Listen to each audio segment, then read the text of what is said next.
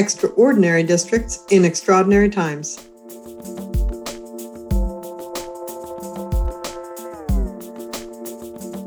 Hi, this is Karen Chenoweth from the Education Trust on May 6, 2020. School building shutdowns in the wake of the coronavirus pandemic have upended the way schools work. Students and educators have been thrown into a new world of remote learning with little to no preparation. This is too new a situation to be able to say that we know what the best way to handle it is. But what we can do is talk with expert educators about how they are handling it. Their expertise can help illuminate possible directions that other educators can explore. So we began this podcast series to do exactly that. Talk to expert educators to see the problems they are facing and the solutions they are devising.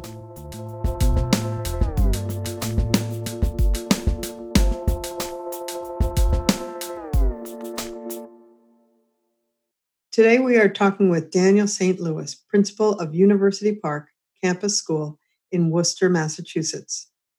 University Park Campus School, often called UPCS, is a really special place. Back in the 1990s, Clark University, which is in Worcester, made a number of efforts to improve its surrounding neighborhood. Clark University administrators recognized that being surrounded by a very depressed and dilapidated neighborhood would discourage middle-class families from sending their children to the highly selective university. They began with repairing the houses and other buildings, but they saw that families with young children were desperate to leave once their children were out of elementary school, and that anyone with any opportunity to move did.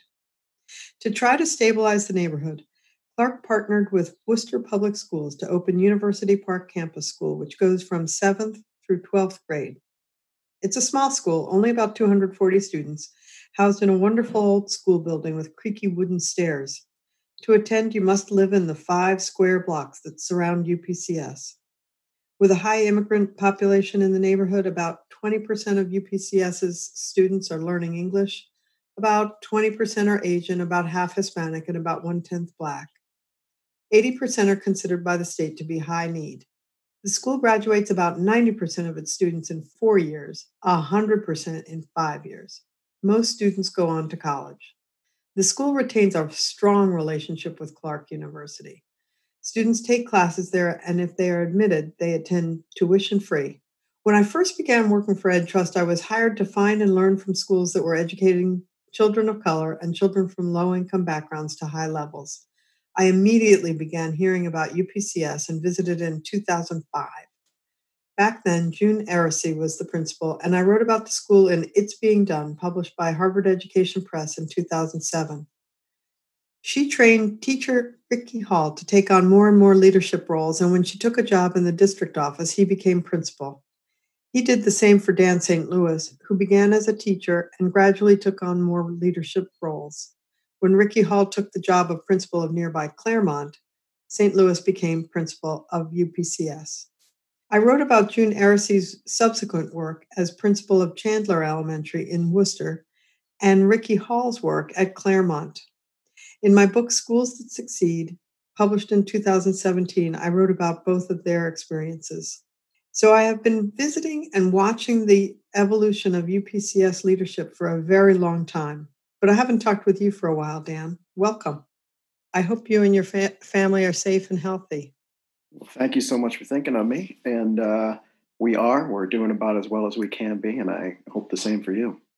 So did I describe UPCS accurately and your role? Yes. Yeah. Yes, indeed. I mean, you know us well enough that I think you get the story by now. Massachusetts has been really hit hard by the coronavirus, and I saw that Worcester has had a spike in cases in the last few weeks. How are your families doing, and your school families? Yeah, it's been a little bit rough here. Massachusetts, I think, is only behind New Jersey and New York, and we're obviously a small, physically small state. So the concentrations are up. Worcester right now is in what they're calling the surge. The hospitals are taxed, but holding up. Thank you to our frontline workers. We all know people who have it. I have relatives that have it and are thankfully doing okay. I know my kids have family members and know people that have it, but so far, we're doing as well as we can. One of the things I was wondering is what have you been learning in the weeks since you closed the school building? So much. I've listened to some of your interviews on this subject already, and it always has me thinking of ways that I think we at University Park are lucky and we're well prepared for not this exactly, but for things that happen. And then, like everyone else, I'm sure you're talking to is figuring out, oh, we were not ready in many ways too. Something that this isn't going to be news, but something that it just helps me to reflect on is that our schools were not built for this, clearly. And that sounds like an obvious statement. A school like University Park, one of our great strengths is the relationships, the social learning, group work, kids learning together, being with your friends all day and doing academic work, which I think is largely responsible for that graduation rate. School's not a bummer. You get to hang out with your buds. And obviously, right now, that is off. So a big part of how we see our identity has been taken away by the current situation. How do we and other people try to remedy that? From University Park, we had never put a big stress on technology. We never saw any sort of silver bullets for fixing education. We try everything that we can try, and you've seen our building, and in the old days, tech didn't work. I mean, it's the I don't building know. from 1885. Yeah, can you even have the wiring in that building? I mean, there's a Right, lot of exactly. wood in that building. Exactly. I can't remember when the last time you visited was, but over the past several years, we do have working internet now. We do have wireless connectivity now. The Worcester Public Schools, we're not 1-to-1, but we're probably more than 2-to-1 with Chromebook devices. Um, and so having access to that working technology now has for us over the last couple of years not changed the heart of what we have always done, but it's expanded the way that we can do it. So even though we rely so much on that in-person, in-class relationship connectedness, my teachers over the last couple of years, spearheaded by Jody Bird, one of my longtime teachers, who's now our what they call a Google trainer. She's a certified Google trainer, has really expanded how we've used technology. Again, not relying on it, not doing something different than we've always done, but nearly every teacher already had Google Classrooms set up. Nearly every teacher was already messaging students through there, through emails, turning in assignments through there. Even if it was a face-to-face kind of thing, our kids were already used to that kind of digital platform. So I feel really lucky in that when transitioning to this, there was not as big a technological curve that a lot of schools are facing. So that's really good. Um, but what has struck me, and it's sort of like you're saying the buildings, weren't built for this. It's kind of an obvious point, and yet I haven't really seen it made. What you use computers for is communication, not so much instruction, right? Is that like Yes, I see yes, so much about computer learning, computer learning. That's not actually what you're using the computers for. You're using it as a communication device, a yes. sophisticated communication device. Yep, and as an extension of what we were already of the human part of what we've always done. Much like Zoom is an extension of a human part rather than I'm not like taking lessons and doing an assignment because of the computer. I am communicating with you because of the computer. Right, I right. That sounds almost too obvious to be stated, and yet I think it's an important point. The phone was you did every technological advancement has always been kind of like, oh well, kids will not need teachers anymore because we have radio, we have audio visuals, we have all kinds of things. We don't need teachers. That's actually never been true, and it certainly isn't now. And I'll throw your phrase back at you. You say it's a seemingly obvious thing, but do we? One thing I have explicitly learned through this is that kids need their teachers, despite all this technology. And it's great, and it's making things possible that would not otherwise be. But kids need their teachers. especially our population, our urban, low income population. So, do you have an example in your head right now of what you mean by that you can share? Sure. So we've gone to what we're calling remote learning, and that's been in a few different phases in Worcester, and it's kind of depended on what the governor's current orders were. One stage when it was we're out for 3 weeks, another stage when it was it's going to be longer, and a third phase coming up where it's like, okay, we're just not going to be there the rest of the year. So in our current, what I'll call phase 2 of remote learning, which we're wrapping up this week, I have a teacher who is Megan Rosa, my middle school English teacher, who through her remote learning, and I sent you a link to these plans. You can take a template of days of the week and subject matters and just plug some assignments into them. But if you look at the documents that my teachers have put together for this remote learning, there is nothing more UPCS. And, I mean, you can see it, you can hear their voices in it. And so she's having kids read Freak the Mighty, which is a great book for young readers. It is available online. She can do it through that. She knows that some kids were not going to be able to do that. We have some kids with zero technology, not an awful lot, but some. So here's how do kids need teachers and how do teachers support kids? Teachers don't go in the building anymore, but occasionally I still have to. So she knows I'm going there. She says, hey, can you grab me 6 or 8, whatever it was, Freak the Mighty books, drop them at my front door. I said, no problem. Grabbed them, dropped them at her front door. She then dropped them at kids' front doors. So now she's got the virtual part going through Google Classroom. They got links to the audio. They've got links to her reading aloud to them. And then for the ones that she knows there's going to be an equity issue there and these certain kids aren't going to be able to do that, she's even further reaching out to deliver them physical books, some physical paper, and trying the best we can right now to enable learning for all of our students. And what that means is she knows what the circumstances are of each student. Yes, absolutely. And has, figured about that. And well, as you know, the University Park approach to things is we follow standards, we follow curriculum standards, we teach the stuff we're supposed to teach, but the way we teach it is highly tailored to the kids that we have in front of us. And that changes year to year. That changes class period to class period in my building. I have teachers who they know in advance. They're not just reflecting on the way they taught a lesson to one class and saying, I need to change it up for the next one. They'll plan the way they do it from the start in 2 different ways because it's personalized to the kids in front of them. And so, the technology, again, to your point, has made the communication piece, has made us able to bring what we do as human educators more possible to more kids, but we're still tailoring it to who we know are on the receiving end of that.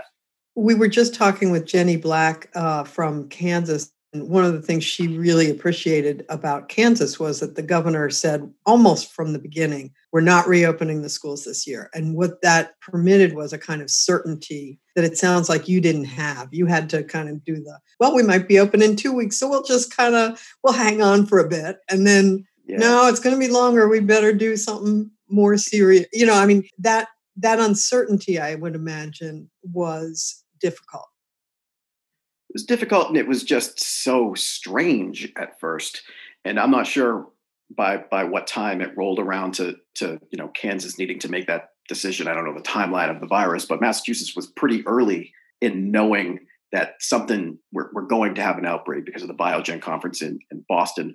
They knew that there had been a hub there and that those folks were now all around the state. So without really knowing what the full scale was going to be, the governor had to start making the best decisions he could at the time, which was, well, what are we going to do tomorrow? And so I was in a meeting. It was a Thursday in early March. I was at a Google training, actually.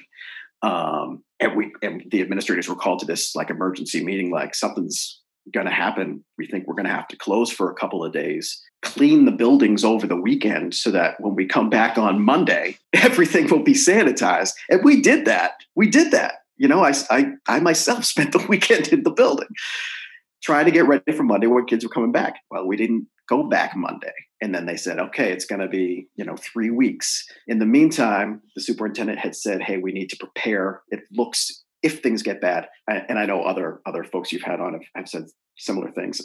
If it gets bad, we need to be ready for maybe even 3 weeks of closure. And everyone was like, "Oh my goodness, how are we going to be out of school for 3 weeks?"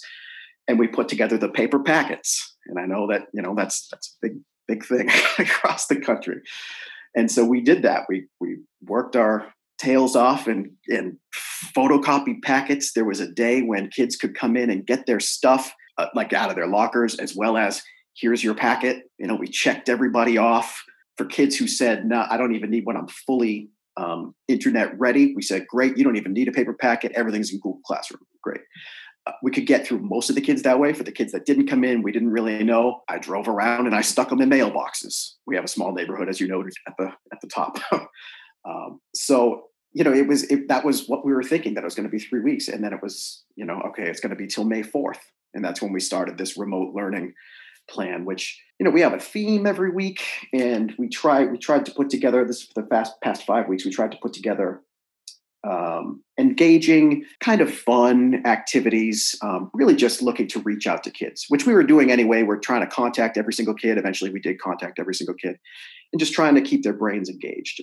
Then more recently, when the governor said, we're done for the year, the state commissioner put out some essential standards. So now we're on to real academic standards the remainder of the year here, through the remote learning. The district now is putting together a plan to roll out Chromebooks, which for a district our size with 25,000 kids, right? And I know Boston was able to do it, but Worcester just wouldn't have had enough yet to really get them out to everyone. Plus, they were leased, so that's got its own issue. And I don't know, that's above my pay grade. I don't know how they worked all that out, but they're going to be giving them out, and that's not, obviously, that's not to hope that in the next 2 weeks every kid can do some remote learning. But these kids are keeping them through the summer because, what about the fall? We don't know about the fall. Or even if we were to open back up normally in the fall, we've learned these lessons now if another pandemic hits, or if it spikes back up. Yeah. Right. You hope and pray it doesn't. But in the event that, November comes around and it's like, ooh, we're going, it's spiking again. We're going to have to be out of school for 3 weeks. Well, then hopefully we've learned those lessons now that we can do that with more fidelity than we've been able to do already. So how are you handling the whole high school credit? So you run from 7th through 12th grade, 7th and 8th grade. That's not the high school, although I think some of your students do get high school credit in 8th grade. Isn't that right? Or not? Not for a couple of classes, but that's not the major. That's not the major. But high school, you're supposed to accumulate credits toward graduation. How is that? How are you handling that? Yeah, and we had a lot of our high school kids take advanced placement courses as well. And I don't know if you've done any research into that, but those exams are still going to happen. They're going to be very different than what they used to be. But those exams were always still on. So those kids have been really engaged the whole time. The other kids, it's, it depends on the grade level. It depends on a lot of things. But what we've decided here in Worcester is that the foundation of their grades for the year will be their first 3 quarters. We did get through midterms of third quarter before we went out. And then with the remote learning, we're not going to do a fourth quarter grade, but anything that they do, they will get credit for, and teachers can apply that to their year-long grade that will end up on their transcript. So we're trying to encourage and incentivize as much as possible and trying not to penalize.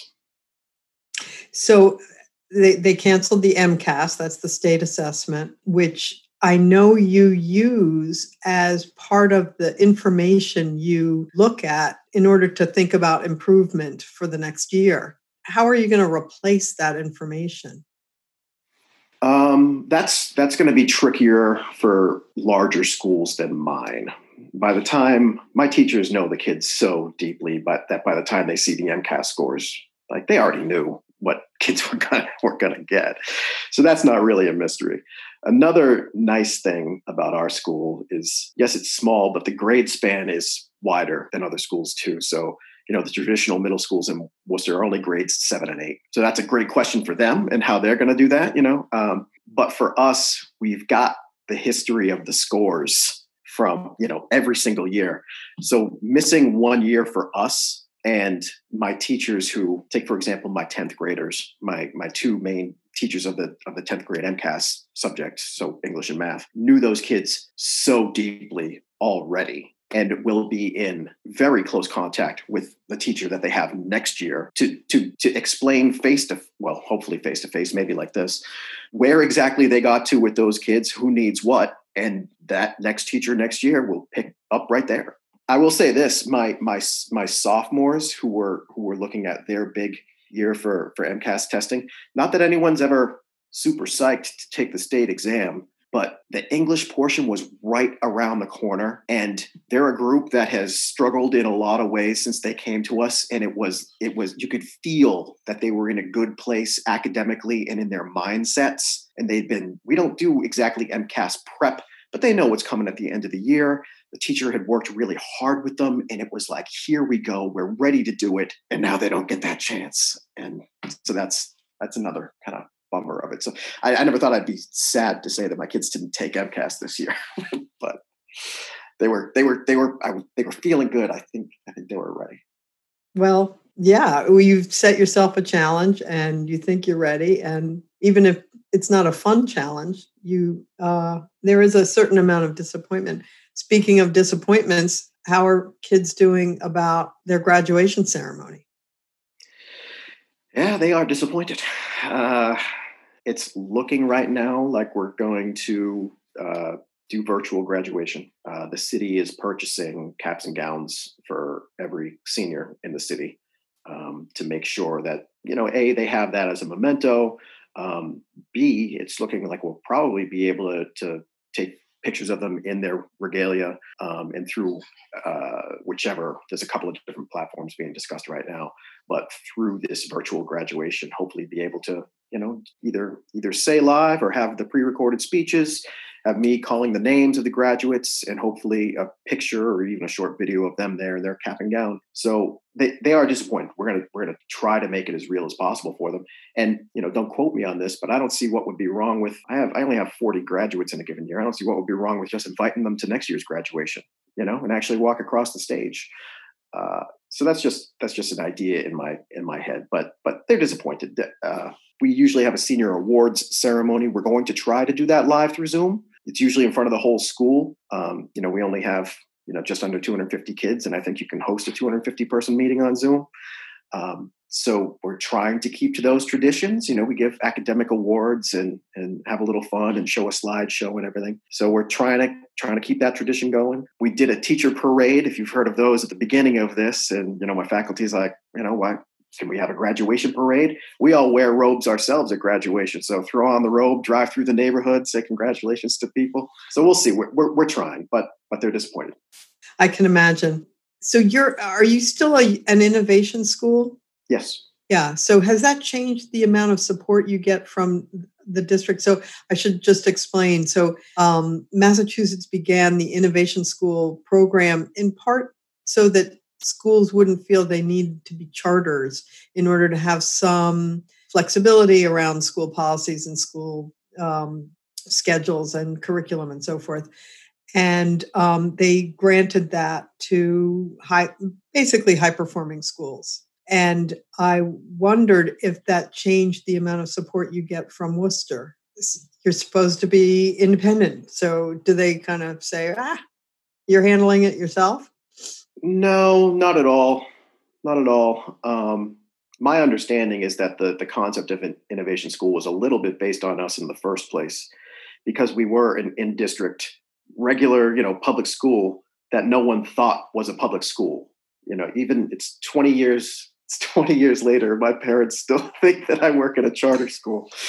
And just because it's so different, it's small, it's strange, it doesn't do things the way anyone else does them. But we've had the success that we've had that the district knows that we're a unique situation and that we exercise some autonomies and some flexibilities in the way we approach things. But at the end of the day, we're still a Worcester public school, and we don't operate like a charter in that we're independent or anything like that. So we've got as much support as anyone else. Okay, well, that's good to hear. I know you've always had an intensive summer school for the incoming 7th graders who often come in quite far behind where they should be. Hmm. Are you gonna be able to do that? I'm going to guess probably not. Yeah. We've been doing that transition academy for the seventh graders since we opened in the 90s. Several years ago, we added one for the ninth graders. So the kids going from middle school into high school. And those academies, they're not built to close the gaps that the kids have coming in academically. That's what our regular school does. The summer academies are intentional ways to reframe how kids see themselves as academic learners. So for the sixth graders coming in, they're going from, many of them have only been to one elementary school in their whole life, and they're 11, 12 years old. They're going to be entering a school that has sometimes 20-year-olds in it. So for them, the point is getting introduced to secondary type of work, and introduced to it. Like, make it, have a little bit of fun. See yourself as, as someone who can voice an academic thought to your peer, because not all of them are able to do that yet. For the ninth graders, or the rising ninth graders, we hold it on Clark University's campus. So the idea is, okay, now we're going to show you what high school expectations are like, because after that, we want you sitting in these chairs at this, well, not necessarily this college, but at a college. And this could be one of them. So it's all about shifting your mindset, having some fun, getting ready for the next step, building your foundation. I doubt we're going to be able to do them, but I know that when they start the year, that's where my teachers' mindsets will be at in terms of bringing them that sort of an experience when school reopens anyway. One of the things that really, I mean, there are so many things that are very special about UPCS, but one of the things that I remember hearing was if there was a kind of a rowdy 7th grade class, basically what you guys would do is lock them in the room with 12th graders and have the 12th graders explain the culture of UPCS. And we don't do that stuff here. I mean, because the culture gets so ingrained in students. I had to take a picture of this one day to text to a mom of one of my upperclassmen who I knew would be really proud, because I was struggling with a couple of middle schoolers. They had, I don't know, it's a couple of guys who are always up to something, and I think they had gotten up in each other's faces and were barking at each other or something. And so, I bring him into my office, and I don't remember if I was about to bark at him myself or what, but, I saw about 4 11th graders, just waiting in the office to get into the next class. And I was like, boys, come here. And they come in, they're like, what do you need? I was like, these two, talk some sense into them. And they did. And they say stuff that's on theme that with what I would have said, but they say it in their way. And it's coming from a kid who is hopefully a role model for the little ones. This might go without saying, but I've always thought that there was a misconception of what role models are, and that it's an inherently positive thing to strive for. My idea of role models is that it's someone who you think your life is probably going to be like. And so it's one thing to have old white Mr. St. Louis yelling at you. It's another thing to have a kid a couple of years older than you who looks like you and has been through what you've been through and speaks like you say it. That's a role model. And so they do better than I ever can with disciplinary issues. Yeah, the culture of UPCS is so strong that the students are their own enforcers of it. It's really interesting to see. So, and the older students are happy to do it. Well, because their reputation now lies with these younger people in part. Yeah, and so much of what we do too is student voice, student choice, student independence. I mean, we treat our kids as young adults. A kid has an idea, run with it. Please, you got a club you want to, great, do it. You got a fundraiser, what's it going to be like? What support do you need from me? Run with it, go do it. And so when they are pulled into that role of having to set expectations for the younger kids, they treat it as a young adult, and they know they have my trust, and they really, I mean, I think kids in general, but they really rise to the challenge. I think that kind of sums up UPCS. The kids rise to the challenge. and you Yeah. provide that opportunity. So thank you so much. We may circle back at some point to hear how you're progressing. I hope that's okay. I want to thank you so much for talking with me. We at EdTrust hope you and your family and everyone in Worcester stay safe and healthy. I want to now introduce my colleague from EdTrust, Tanji Reed Marshall. Tanji is EdTrust Director of Practice and a longtime teacher. Tanji, uh, I know you've never been to University Park Campus School, but don't you want to visit now? Yeah, I do. I do. I was struck so much by what Dan said regarding the identity, something we keep hearing alluded to, but he named it in a very direct and special way, in that the identity of the school shaped a couple of their approaches to this remote and distance learning.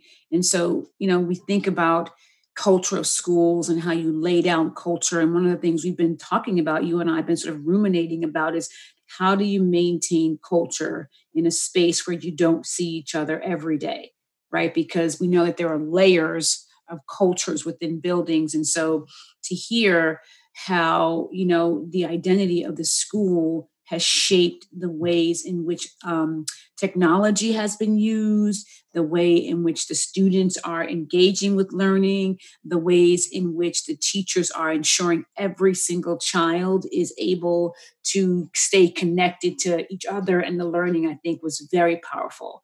And I think that's something so important for leaders to consider as they think about what it means to not so much reshape their culture, but how do they strategically consider the best elements of what's been going on in distance learning and remote learning, and then connect it to the best parts of their school culture, so that when schools do reopen in whatever configuration, the core, using his words, the core of who they are remains intact, even if we have this kind of revolving door of remote versus face-to-face, configuration of schools. But of course, like, not all schools have a culture that you want to transmit in that kind of way. You might have to rethink how to create a culture That's right. that lasts through the remote learning. That Mhm. that is so strong that you can survive not seeing each other every day. Right, which is the point of what are the best parts that schools are experiencing. It's going to take a lot of, sort of reflection and a lot of data gathering on data points that we don't always talk about, right? So building leaders are going to really have to, and district leaders as well, right? Going to really have to sit back a little bit as much as we can and consider some very hard questions regarding the relationships, that they've seen develop, and maybe some that have eroded. Thinking about the structures that they put in place that fostered even deeper communication. I spoke with a student a while back, and the student said, I noticed that my teachers are more human now than they were before. And so that's something to be thinking about, right? So, what are the characteristics about teachers and leaders and administrators that are sort of showing up now in ways that maybe they did not, for good or for bad, right? So, well, for one thing, the kids might see, students might see the teacher with their own kids and in their own homes, and that's right. And sort of I remember being in 6th grade when I realized my teacher, had a family. It just seemed so weird to me. Grocery shopped, right? And did those weird shopping things. Yeah. I just think that's something we haven't talked that much about, is the culture of buildings. And clearly, UPCS is a culture-driven building.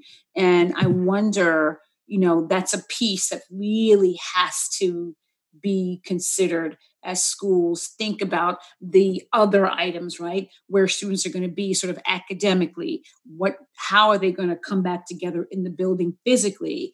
Well, with all the physical changes, you're going to have to think about the culture. And it's something I think Dan and his staff may not have to think that much about, because theirs is so strong that it, like you said, it's going to sort of survive the ins and outs and the ebbs and flows of this process that seems to be with us for the long haul. What strikes me, and I'm sure Dan is worried about this, is it's the incoming students. Like once they've got them, they've got them. But the incoming students, how you inculcate those students without having all the ability to grab the 11th graders and say, okay, you explain it to them because they're not listening to me anymore. Without being able to do that, I think that will be very difficult for UPCS. It'll be difficult for all kinds of schools. But the other thing that really struck me is how clear he was that kids need teachers. I think there's so much hype about, well, just put them in front of Khan Academy. That's right. And I'm sure Khan Academy does a perfectly good job in some ways if you don't really need a teacher. But most kids need teachers. Oh, yeah. You heard me say this before, did a round of student focus groups recently, and that it was a pervasive statement from kids. We don't want to be sitting in front of computers all day. If this is how you're going to teach me, then just let me be at home. Kids have an expectation. They understand what schooling is all about. Like they get it, right? They know they go to this place and these people do these things. And we all kind of agree with one another that that's the relationship, right? We enter into this relationship with this tacit agreement that teachers are going to do this thing called help kids learn stuff. And kids are going to do this thing called I'm going to learn stuff. I'm going to learn it from an adult, right? Who they expect to be more knowledgeable than they are on a lot of different topics. And so, yeah, Dan is right. Kids need teachers and kids want teachers, right? So it is a need, absolutely. But I think what is super apparent right now, and I'm excited because I'm a former classroom teacher, that students want their teachers, right? I've been talking to students and you heard me say this, they miss that. They miss being able to get that immediate feedback. They miss being able to just see the person, ask a quick question, not have to wait for a response via email or that might take a day or so. They want what school is about, plus some others. But I think his point about the need and the want for teachers is critical. And I'm just really excited that he was so insistent and adamant about the strength of their culture and not, as you pointed out, they're going to be challenged to do this kind of inculcation differently. But like he said, that will be job number one, right? Like that's still going to be a priority. When they come back, that is where they're going to start. Right. He'll get to diagnostics, he'll get to whatever, but he's going to start with sustaining and rebuilding the culture of UPCS. Like that is something, if they learn nothing else from what Dan talked about, be thinking critically, deeply about the culture of the building. You have to kind of like recreate and reshape and remold and recast. That is so important. And we haven't had a conversation about the culture of buildings, which is super necessary. Well, we started it here today. Here we go. So that wraps up this episode of Education Trust Podcast, Extraordinary Districts in Extraordinary Times. Our aim is to bring you the voices of effective educators grappling with all the questions of equity and excellence that face all educators today. I've been really inspired by the thoughtfulness we have heard in all our conversations as part of this podcast, and today's was no exception. If you're inspired, I hope you'll subscribe to Extraordinary Districts in Extraordinary Times and recommend it to your friends and networks. Please leave a review wherever you get this podcast. That will help steer people in our direction. If you want to be in touch, you can email extraordinarydistricts@edtrust.org or tweet @edtrust or me @Karen Chenoweth, KarinChenoweth, or Tangi Remarsh 76. Mike Patillo records and edits this podcast through the magic of Zoom from Tonal Park. I want to thank everyone at Ed Trust who are supporting this podcast, and thank you to the Wallace Foundation for providing financial support. Thanks, and see you next time.